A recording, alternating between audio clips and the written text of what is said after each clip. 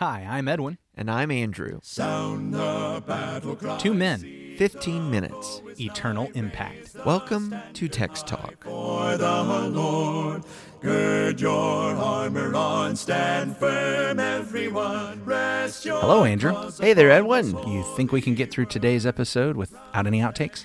I think we can get through every episode without any outtakes. That's why I keep coming back. All right, here That's we go. as we try again. Matthew chapter 11. This is conversation 4. What do you want to read for us today? All right, so what we have is Matthew 11, verses 20 through 24, and Jesus is going to begin speaking very harshly to those in the multitudes. We find in the scripture, "Then he began to rebuke the cities in which most of his mighty works had been done, because they did not repent. Woe to you, Chorazin! Woe to you, Bethsaida! For if the mighty works which were done in you had been done in Tyre and Sidon, they would have repented long ago in sackcloth and ashes. But I say to you, it will be more tolerable for Tyre and Sidon in the day of judgment than for you. And you, Capernaum, who are exalted to heaven, will be brought down to Hades. For if the mighty works which had been done in you had been done in Sodom, it would have remained until this day. But I say to you that it shall be more tolerable for the land of Sodom in the day of judgment than for you." As you read that, something jumped out at me in a connection in this passage, or maybe connection is not the right word, just an idea that I'd never thought of. Verse 20. Read verse 20 again. Then he began to rebuke the cities in which most of his mighty works had been done, because they did not repent. So his explanation for which cities this is happening for are the ones where most of his mighty works had been done. It's Chorazin, it's Bethsaida, and it's Capernaum. And they're all there in the region of Galilee, very near the Sea of Galilee. But do you know this passage and the one in Luke that's a parallel to this account is the only place Chorazin is mentioned in all of Scripture? Or the only two places? Okay. In other words, here is the story of Jesus is being told. Yeah. We don't have any accounts of anything going on in Chorazin. Yeah.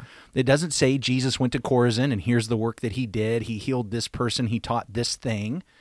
But here we're finding out that this is one of the cities where most of his works had been done. Isn't it amazing to think that Jesus went to all these different places, and in his day, there were people coming out and seeing him and seeing these works, but they weren't responding in ways that pleased him. And so he rebukes them. Yeah. He rebukes them, and he brings these woes upon them, and he says, there's a whole lot of other people that had they seen these works, they would have responded. Yeah, so when even in Matthew's time, I feel like we've seen some things happening in Capernaum. Are you surprised that a couple of these other cities' names jump up here? Well, yeah, that's what I'm probably not very well, but that's what I was trying to think about a moment ago, especially Chorazin. Bethsaida, I know, is mentioned in a couple other places, but Chorazin, this is it. This and the parallel passage in Luke. And so here's a city that can be described as one of the places where Jesus was doing most of his works, but the gospel accounts don't actually record for us the works he was doing there, which to me is just a reminder that the purpose of the gospels was not to tell us everything Jesus did, not to give us a day-by-day, play-by-play list of his works and his teachings, but the Gospels are letting us know this is who Jesus is, and it's picking and choosing the events and the teaching and the occurrences and the miracles that will drive that point home. That, to me, is fascinating. No, I love you saying that, because it brings to my mind where John ends his Gospel, that, there's just not enough in the sky, right? Yeah. Not enough space in the sky to write all the mighty things he did and where he went. So Chorazin would be one of those places. Jesus is pointing out different geographies, though, right? He points out these cities. You've got Chorazin, Bethsaida, Capernaum, and here Christ has been in their midst and done mighty deeds, miracles.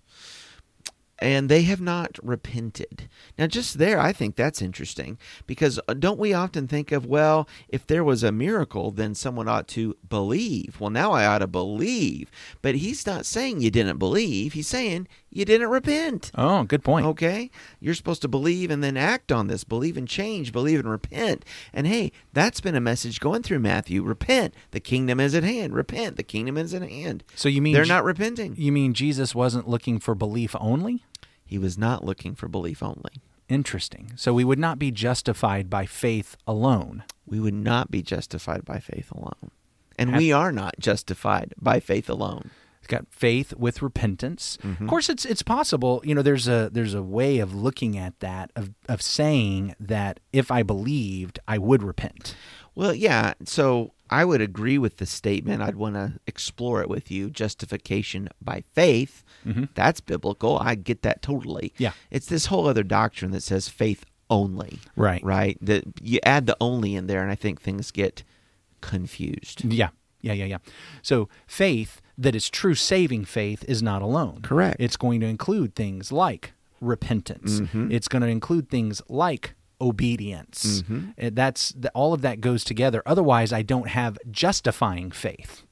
I may have some other kind of faith. I may have a mental assent kind of faith. Right. I may have a demonic kind of faith that James believes 2. God is one, but James 2 talks about that kind of faith, doesn't it? Yeah. And yet they're still demons. I'm right. So Yeah. here, Jesus, I really appreciate you bringing that up. You saw this, but you didn't repent. It did not produce the kind of faith that justifies and saves, because it leads to giving your allegiance to the one who did these things. When I did these works, you should have been giving your allegiance to me, is what Jesus is saying. And you didn't do it. So in the day of judgment, it's not going to be good for you. And to point out these other cities in contrast, I mean, if these kinds of deeds had been done in Tyre, in Sidon, in Sodom, okay, these are cities that the Jews know well from history are not Jewish. Tyre and Sidon are cities where prophets did cry out against and foretell their destruction in Old Testament literature and in those prophecies. And yet, Jesus says, if they had received me, if they had seen me, their heart would have been totally different. I see again a message that came up in Matthew 8 and some other places, that those who are going to be sons of the kingdom are not the people that you think. You think it's Jewish, and because of the virtue of your Jews that you're going to be in my kingdom, but that's not it. He holds up as examples of those who would have done better, Gentiles. So Tyre and Sidon and Sodom, I think, to me, I almost see the Tyre and Sidon as one thing and Sodom as another. Here's Tyre and Sidon that actually, am I right in saying Tyre and Sidon were still there in the days of Jesus? Yeah. Okay, so there had been judgment upon them in the Old Testament, but those cities were still there at that time, at the time of Jesus, but they're Gentile cities. And Jesus is saying Gentiles are going to respond to this when you Jews are not. Sodom, on the other hand, is a place of where there was great judgment, there was great destruction. In fact, Jesus, when he had sent out the disciples on that limited commission back in Matthew chapter 10, as he was sending them around and they were not, the places weren't going to listen, he said in Matthew 10:15, truly I say to you, it will be more unbearable on the day of judgment for the land of Sodom and Gomorrah than for that town. Now we've got Jesus going around and preaching, and they're not listening. And now he's telling the towns the exact same thing. Yeah. And when we talked about it in Matthew 10, it seemed to us that at that point Jesus was saying that on your day of judgment, town who won't listen, it's going to be worse for you than it was for Sodom and Gomorrah on their day of judgment. Right. And we know how bad it was for Sodom and Gomorrah. Only a couple of people survived. Yeah, a lot and a couple of daughters there. And so I think there's probably something here that I know we tend to look forward to the ultimate day of judgment. I think there might be a hint at 70 AD right now that Rome is going to come in, the Gentiles are going to come in, and you're going to have this judgment. But I think there's going to be application to the ultimate day of judgment as well. The recognition that when you have more, you are responsible for more. Yeah, right. And so all the region was affected by the Romans in thereabouts in 70 AD, and ultimately Jerusalem is crushed. But this is calling out small villages. I mean, really, particularly compared to Jerusalem, Chorazin, Bethsaida, Sure. and saying you're going to be ruined. Woe to you. Yeah. And as you've already said, those towns are ruined. Yeah, they are. Yeah.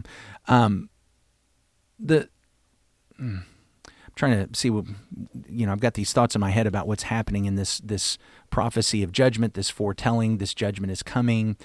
The idea, I think, for us, we do have to recognize that we need to listen to Jesus. That there's a judgment coming. Well, and that's a great thing. I think. I think a lot of times we want to overlook judgment. We want to ignore judgment. We want to act like it's not going to happen. Right. Like there's not going to be a division of people who listened from those who didn't listen.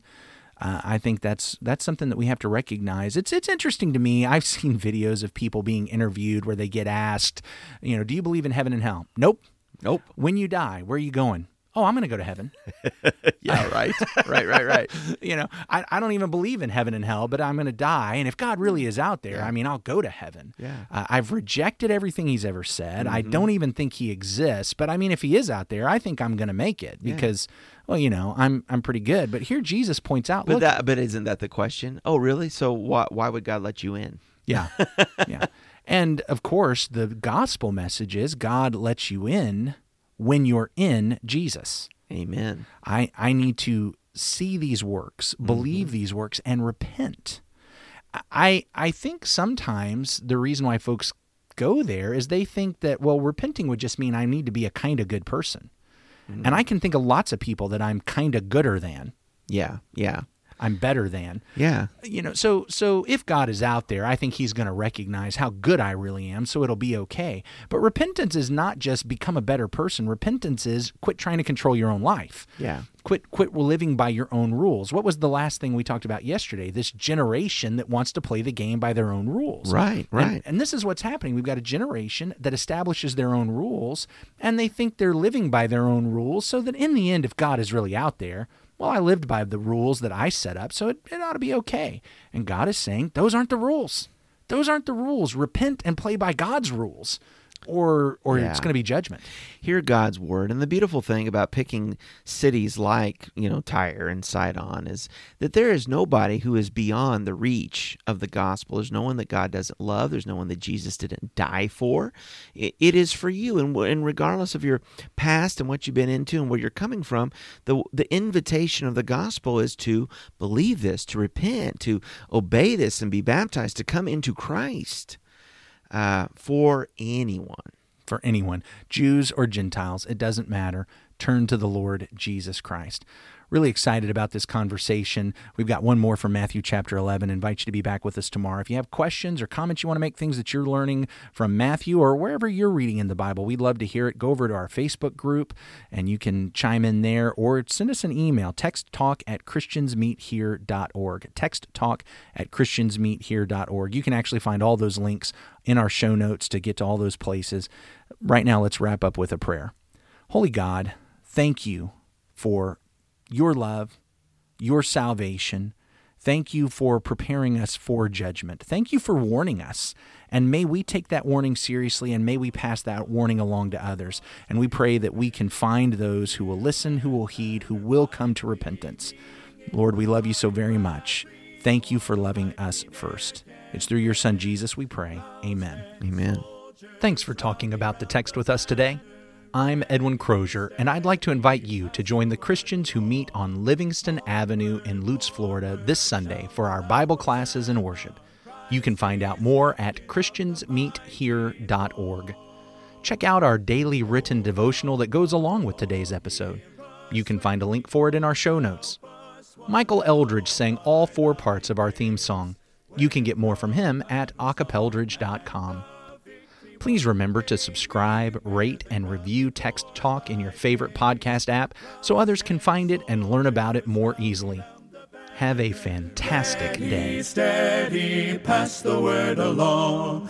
Onward, forward, shout aloud, Hosanna. Christ is captain of the mighty throne.